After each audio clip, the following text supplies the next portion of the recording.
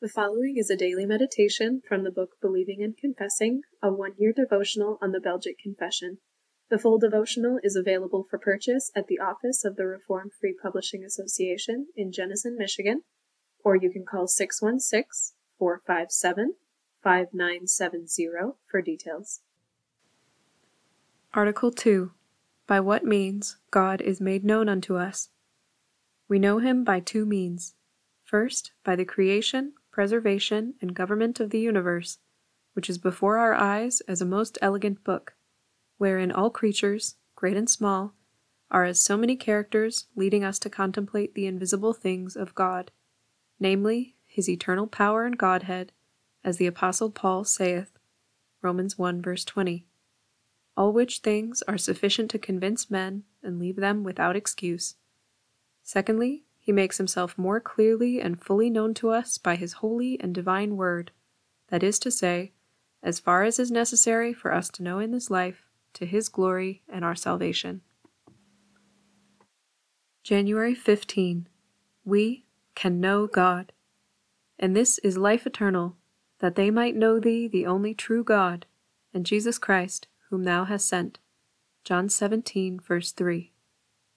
The Christian Church rests on the truth that God has made himself known to us in a manner that we are able to understand and comprehend. We make the distinction between knowing God and being able fully to comprehend God.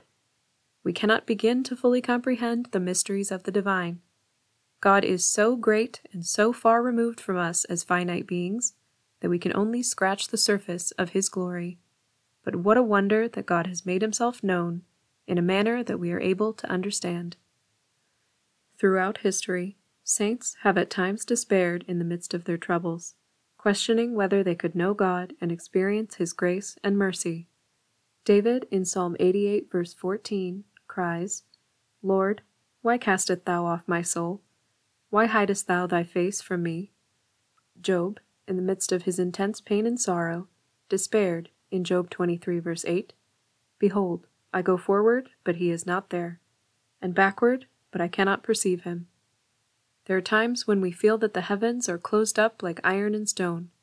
We do not seem to be able to hear God's word to us.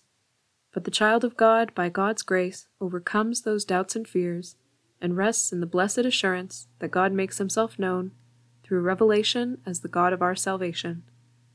Revelation means simply that God, as a personal being, actively communicates knowledge to his people in such a way that they are able to understand. God uncovers or makes manifest that which he desires men to know. God created man in his image, and therefore capable of understanding God's speech to man. All knowledge of God is dependent on his self-revelation to us. Apart from God's work of making himself known to us and working in us the understanding of that revelation, we would not be able to know God. Natural man knows about God, but lacks the intimate knowledge that God provides by revelation. Consider today that God has given you to know him. Our calling is to hold high his revelation to us, and to search the Scriptures in order to grow in that which gives us the knowledge of Jesus Christ and the hope of everlasting life.